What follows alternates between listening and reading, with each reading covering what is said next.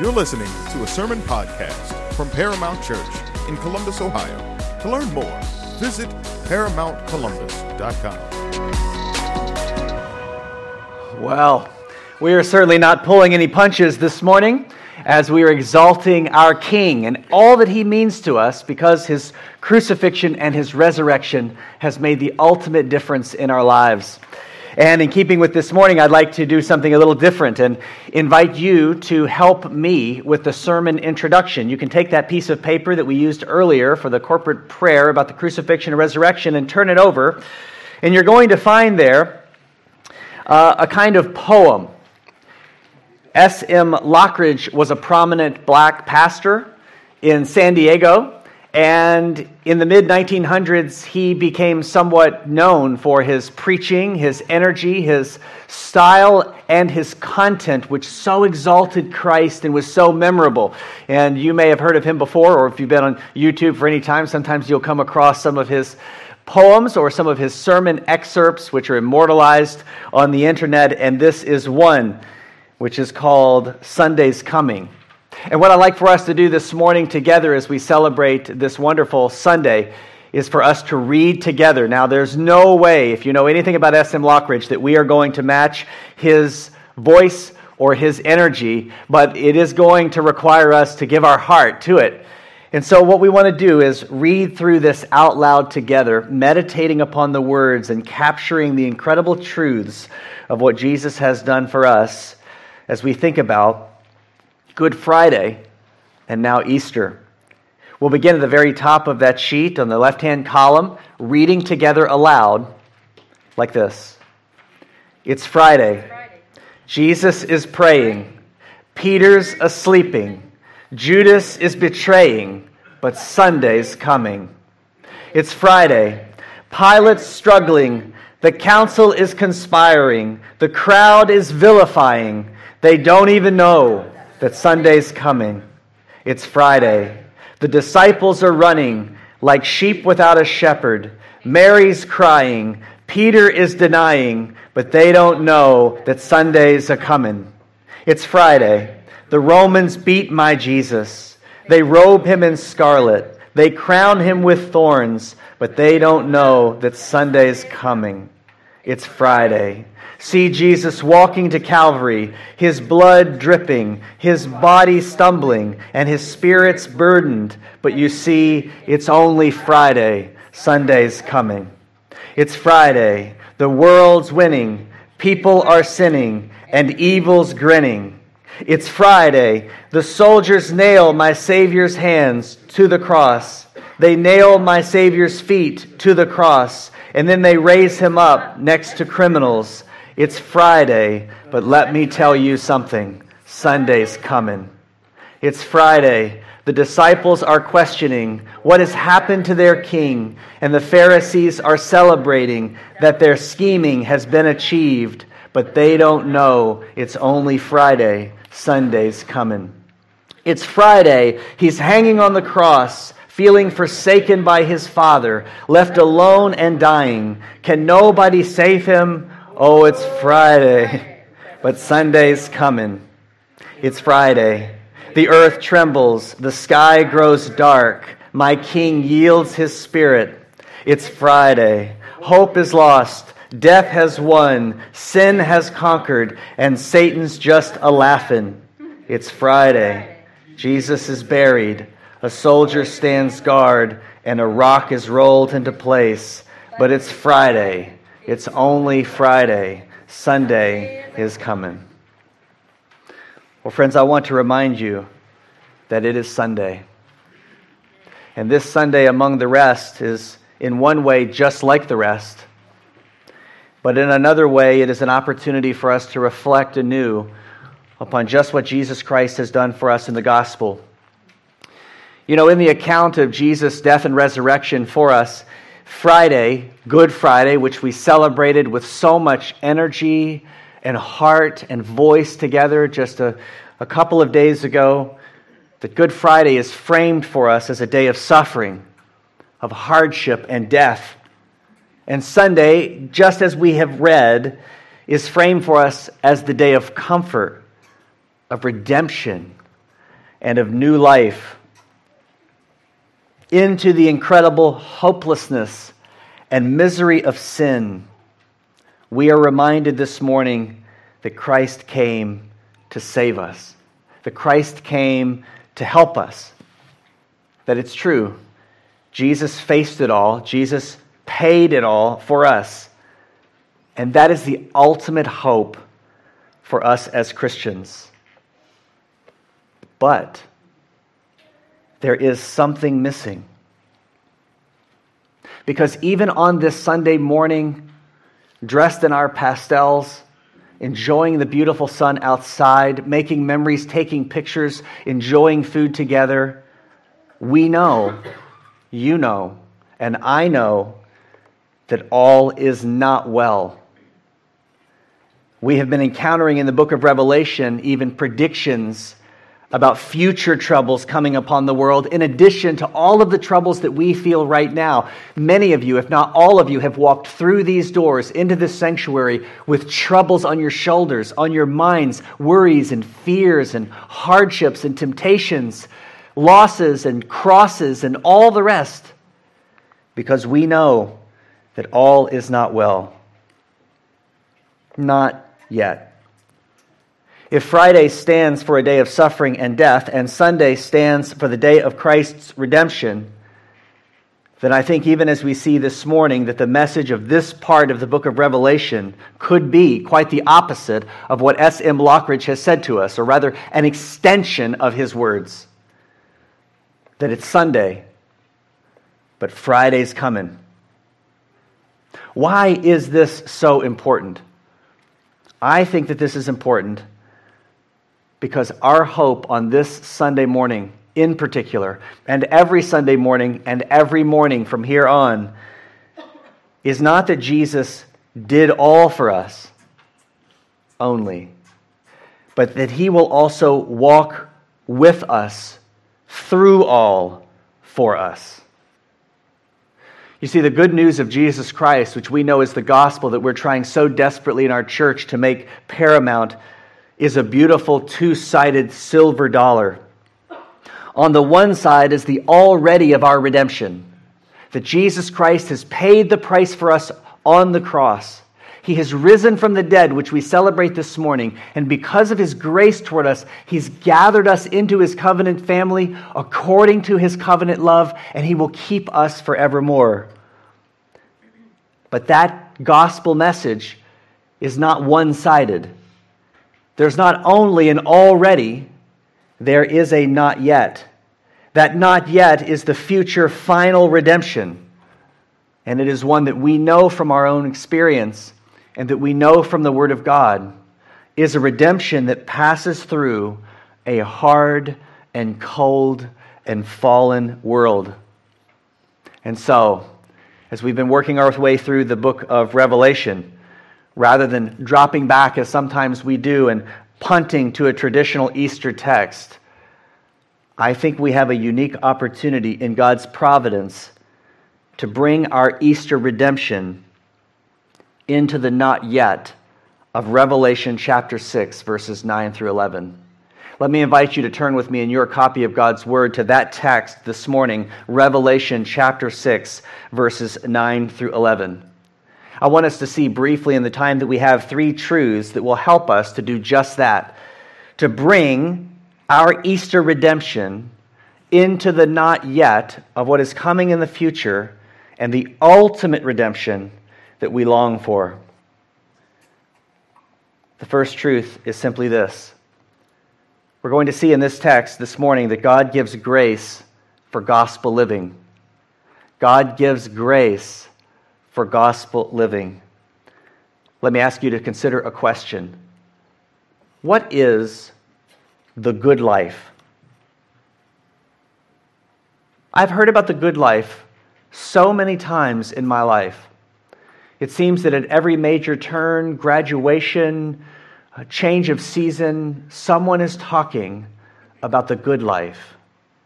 Pointing off into the future that the good life is coming, the good life is this, the good life is that. There are so many versions and promises. Perhaps in our country, we're most familiar with the good life being equated to something called the American dream.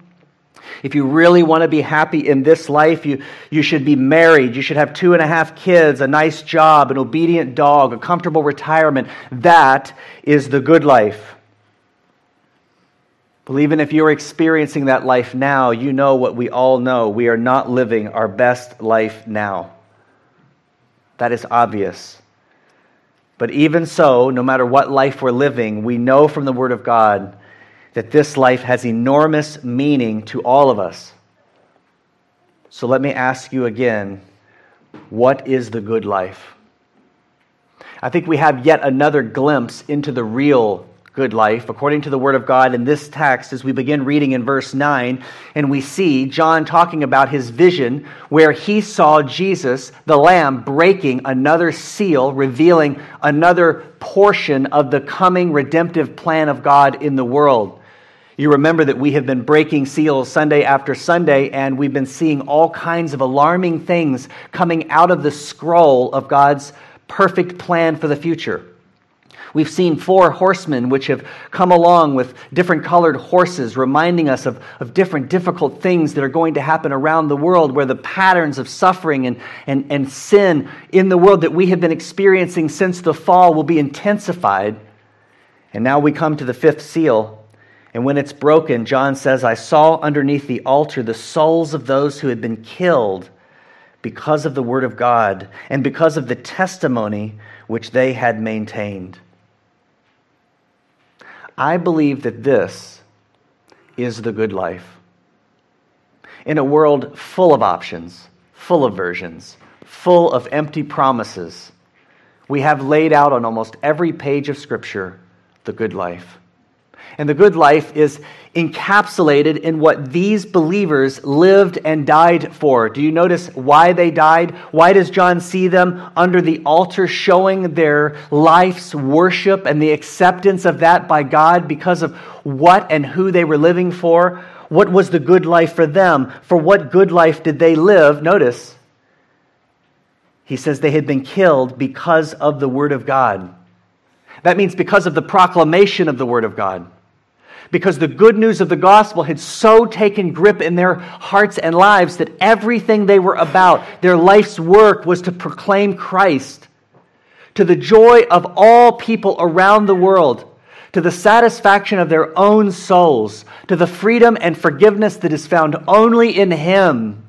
This is why they gave their lives. This is why they lived. This is their good life. You see it even go beyond that. And he says that they were killed because of the word of God, but notice what else? Because of the testimony which they had maintained. What does that tell you? It tells you that for these people, these Christians who are being recognized as faithful, it wasn't just a set of arguments that they believed. It wasn't just a kind of message that they were going around scattering with no real meaning to their lives, but rather, what are they sharing? They're not sharing someone else's story. They're sharing a story that had become theirs. That it was their testimony. And even in the face of incredible hardship and persecution and trial and trouble and temptation beneath the world, the flesh, and the devil, they maintained their testimony.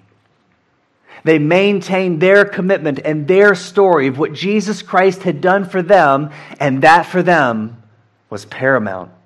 That was the good life. Think of what this says about these martyred Christians. Their highest good was God's gospel and His resurrection power. That's why we love the message of Easter. That's why we so cling and so need every reminder we can have of the importance of the resurrection of Jesus Christ, because it has become our lifeblood. It has become our very life. You may remember in 1 Corinthians 15, where we read about Paul, who had declared to the Corinthians that which was of first or paramount importance, that was the gospel. A little later in 1 Corinthians 15, he says this, if there is no resurrection of the dead, then not even Christ has been raised. And if Christ has not been raised, then our preaching is in vain. Your faith also is in vain. But friends, here's the good news. The good news this morning on this Easter Sunday is that Christ has been raised. What does that mean? That means that our faith is not in vain. It's true and powerful and life-changing and worth living for with all of our might. And because Christ has been raised, it also means that our preaching, the proclamation of our lives, is not in vain. Neither was theirs. So what did they do? They spent their lives proclaiming with joy the truth of the resurrection. And they did it against the grain of the fallen world. That's why that word maintained is so important. They maintained their testimony. It was not easy. This is the very reason that we are so delighted at this time of year to take the special offering for the Annie Armstrong Easter offering, that we would see churches planted, that we would see missionaries go out, that we would see the gospel spread, because it's this resurrection power that God has given to them and has given to us, which bestows on us grace to live the gospel life in this world. And that is good news, the very best of all. You know what we really need is we need every day to be Resurrection Sunday. I look at my own life, I look at the routine that I tend to fall into, and while there are so many good Christian things that I tend to do, I lose that. I lose the resurrection. How many days out of a month do you think that you sit and think upon the resurrection, or you inject resurrection power into your daily life as your hope and your comfort? How often is that happening? It needs to happen more. We need this to become our hope every day, the hope of the resurrection. But there is an even greater picture of Christ's resurrection power in these believers that we're reading about this morning. It's not only that they lived for the Word of God. It's not only that they lived lives that maintained their testimony against all kinds of pressure and trouble. It's also that they died. It was Sunday for them, but Friday came, and they died in the glory of Christ's grace. Listen again to verse 9. When the Lamb broke the fifth seal, I saw underneath the altar the souls of those who had been killed because of the word of God and because of the testimony which they had maintained. Another question. For what are you willing to die? I think a better way to put that question, though, is, what do you think you're willing to die for? Because you and I really don't know. We wouldn't know until that moment.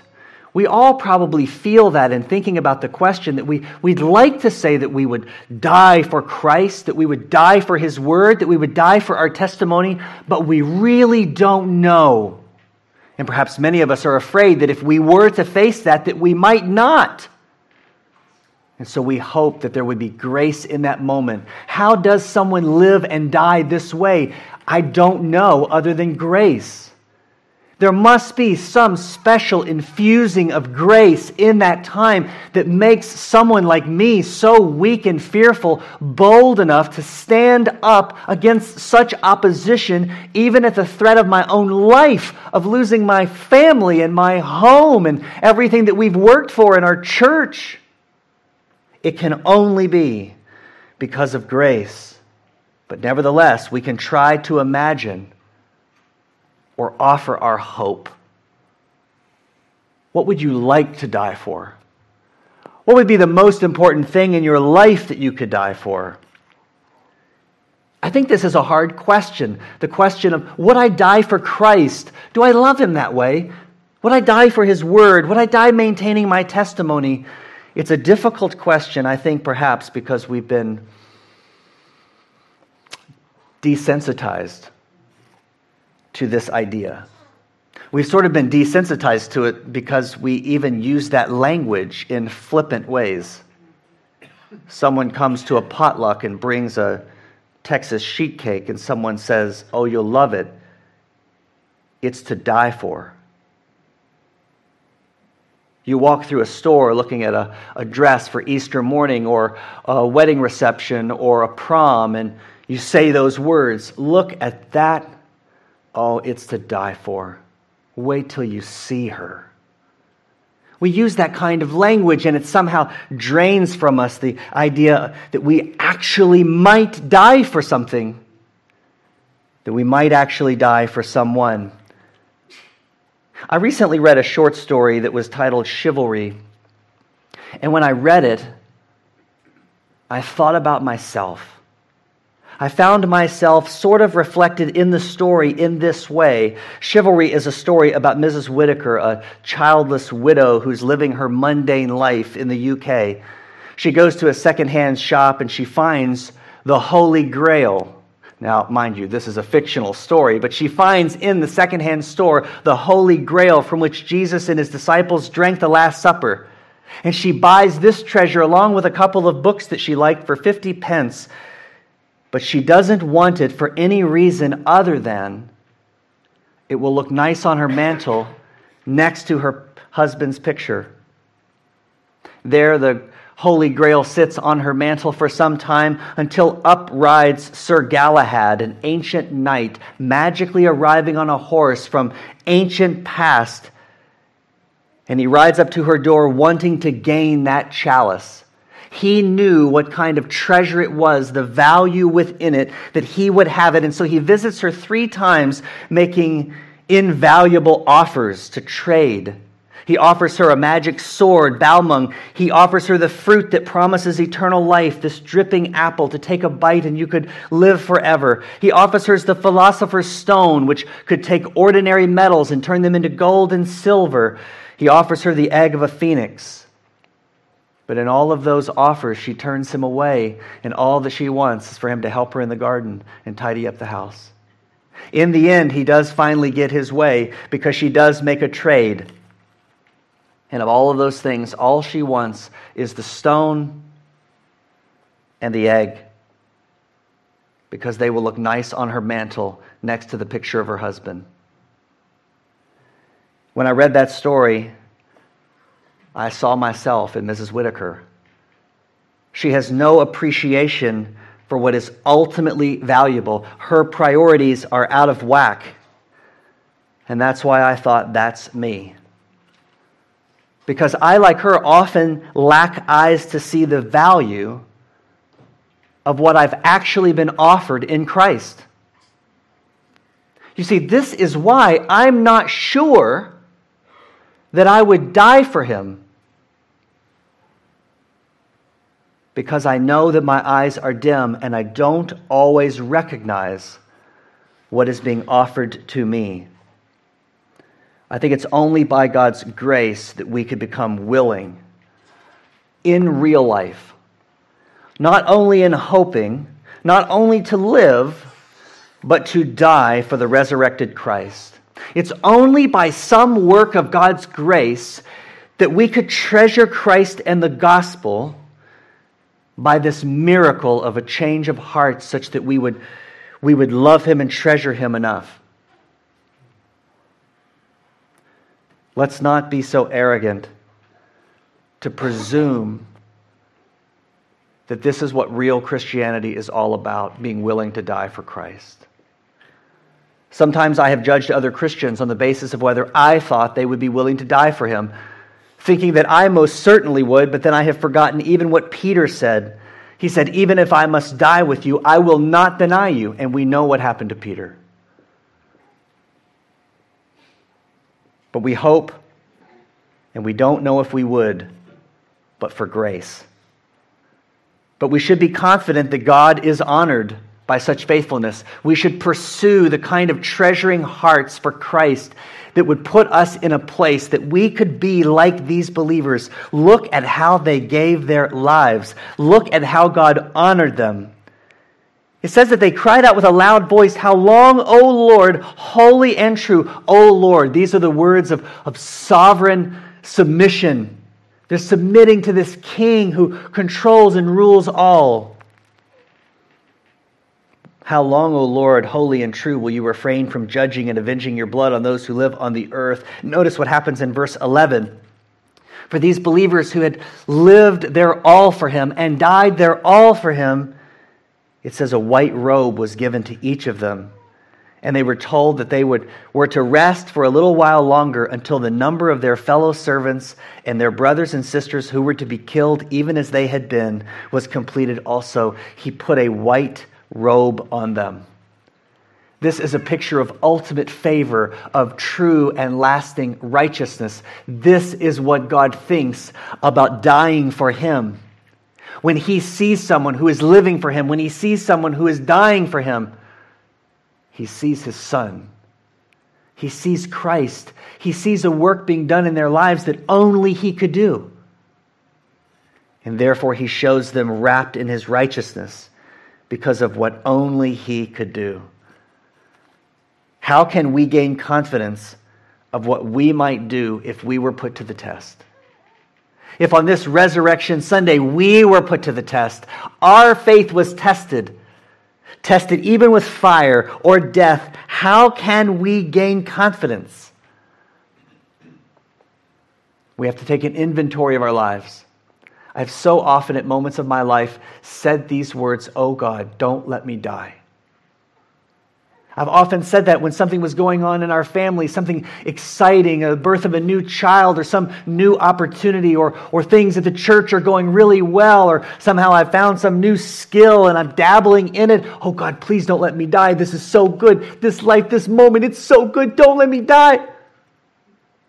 But in that moment, what am I treasuring? What am I treasuring most?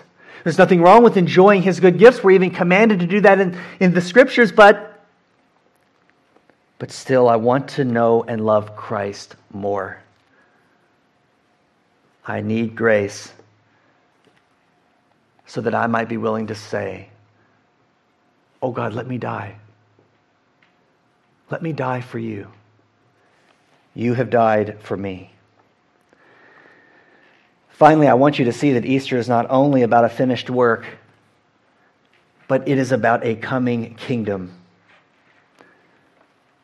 In this text, looking forward, it is Friday. There is suffering, there is hardship. Those who have gone before have died. They have died because of the Word of God and because they maintain their testimony in this fallen world. And yet, another Sunday is coming. Today, it's Sunday, and Friday is coming. But when that Friday comes, the Friday of future suffering, the one that we have gained some seriousness about, some sobriety over as we've looked at the book of Revelation, in particular chapter 6, we have to remember that a final Sunday is coming. And it's the final Sunday that the God who gives grace for gospel living and the God who gives grace for gospel dying is the God who will gather his people into a gospel kingdom. Notice what these saints cried out from the altar in verse 10. They cried out with a loud voice, "How long, O Lord, holy and true, will you refrain from judging and avenging our blood on those who live on the earth?" They were longing for the eternal Sunday to come again, to come finally. This is something that we so desperately need in our church. It's something that we so desperately need in our homes, is that this Easter Sunday is magnificent. It is wonderful. It is glorious, but it's not the end. It's not the ultimate Sunday. There is another Sunday coming. You noticed in verse 11 that he robed them in righteous comforts. And what does he tell them to do? He tells them to rest because he is at work. He says, "Rest a little while longer until I gather together all of your brothers and sisters into my arms, into my kingdom, and then the end will come." We have such a hard time waiting, even for little things. I remember all down through the years, our family would go to Easter egg hunts like at Jeffrey Mansion, and they would stand around the ribbon waiting, baskets in hand, pointing out for themselves where they're going to go, making their strategy. How can I get that golden egg? I see it. I don't think anybody else sees it. I'm going to go get that one. Waiting, leaning up underneath the ribbon, waiting for the horn to go off? We just can't wait. How much more are we then to be waiting for the trumpet to blow and Christ to return to usher in our eternal Sunday? That's the hope, that's the comfort that these believers are given in Revelation chapter 6. That's the hope, that's the comfort that we're given on this Resurrection Sunday. John 14, 1-3, Jesus says, "Do not let your heart be troubled. Believe in God, believe also in me. In my Father's house are many rooms. If that were not so, I would have told you, because I am going there to prepare a place for you. And if I go and prepare a place for you, I am coming again and will take you to myself, so that where I am, there you also will be." Here is the good news. In this text, in our lives, in this moment, in every moment of human history since the fall, here is the good news of Good Friday and Easter. It is that God is notorious for turning something bad into something good. Most of us, if not all of us, need that reminder. There are bad things happening in your life. There are bad things happening in your world, in your home. You're rattled. You're rattled by the things going on in the world. You're rattled by things going on between people that you love. You're rattled by your family. You're rattled by your work. You're rattled by school. We all are. But we need this reminder. God is notorious. He loves to turn something bad into something good. And therefore, as we consider the present and future suffering of this world, our greatest comfort on this Easter morning is that He will turn these days and those days into our ultimate good for Him in heaven. And that's why we have hope, and that's why we have joy now and forevermore. We want that to be our meditation this morning as we even leave in just a brief time. We want this to stick with us. We want to hold on to it, carry it into our lives, and to remember what the resurrection has provided for us at every turn. Hope and comfort and joy. Why? Because it's Friday, but Sunday's coming. We're going to celebrate the coming Sunday right now as we celebrate the Lord's Supper. And actually we have the real elements of real bread and real juice, not the little cups, though you're welcome to use those. There are some there if you would rather open it yourself. But I'm going to pray for us, and in just a moment we're going to come up and distribute those elements to the congregation. This is an opportunity for us on this Easter morning to examine our own hearts and what Christ has done for us, to think about how He is ministering to us right now, and I hope that you'll do that. If you're here this morning and you're not a Christian, I hope that you will refrain from taking of the Lord's Supper and use this as a time to seek God and ask Him to give you everything that you need so that you can believe in Him.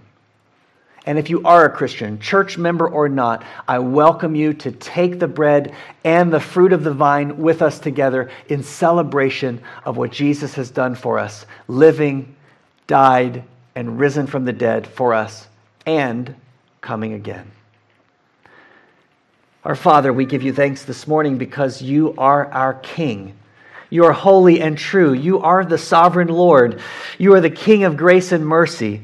You are the King of good news. You are notorious in this world for taking things bad and making them into things good. Most of all, you have taken the death of your Son and turned it for our good, for our redemption, for our hope, for our help. Oh God, we pray as we take the Lord's Supper today that our hearts would rejoice, that we would be comforted because of what you've done for us. And God, we pray that because of what you have done in Christ, that we would be emboldened to love you, emboldened to serve you, and that we would keep our eyes and our hearts upon you. We also pray that you would direct our attention forward to the ultimate Sunday coming, when Jesus will return again and put all of his enemies under his feet, and he will rescue and take care of us for all eternity. Even in these moments, he is our hope, he is our joy, and we pray by your Spirit you will continue to strengthen us in every way. And may our taking of the Lord's Supper help us to do just that. We pray this in Jesus' name. Amen.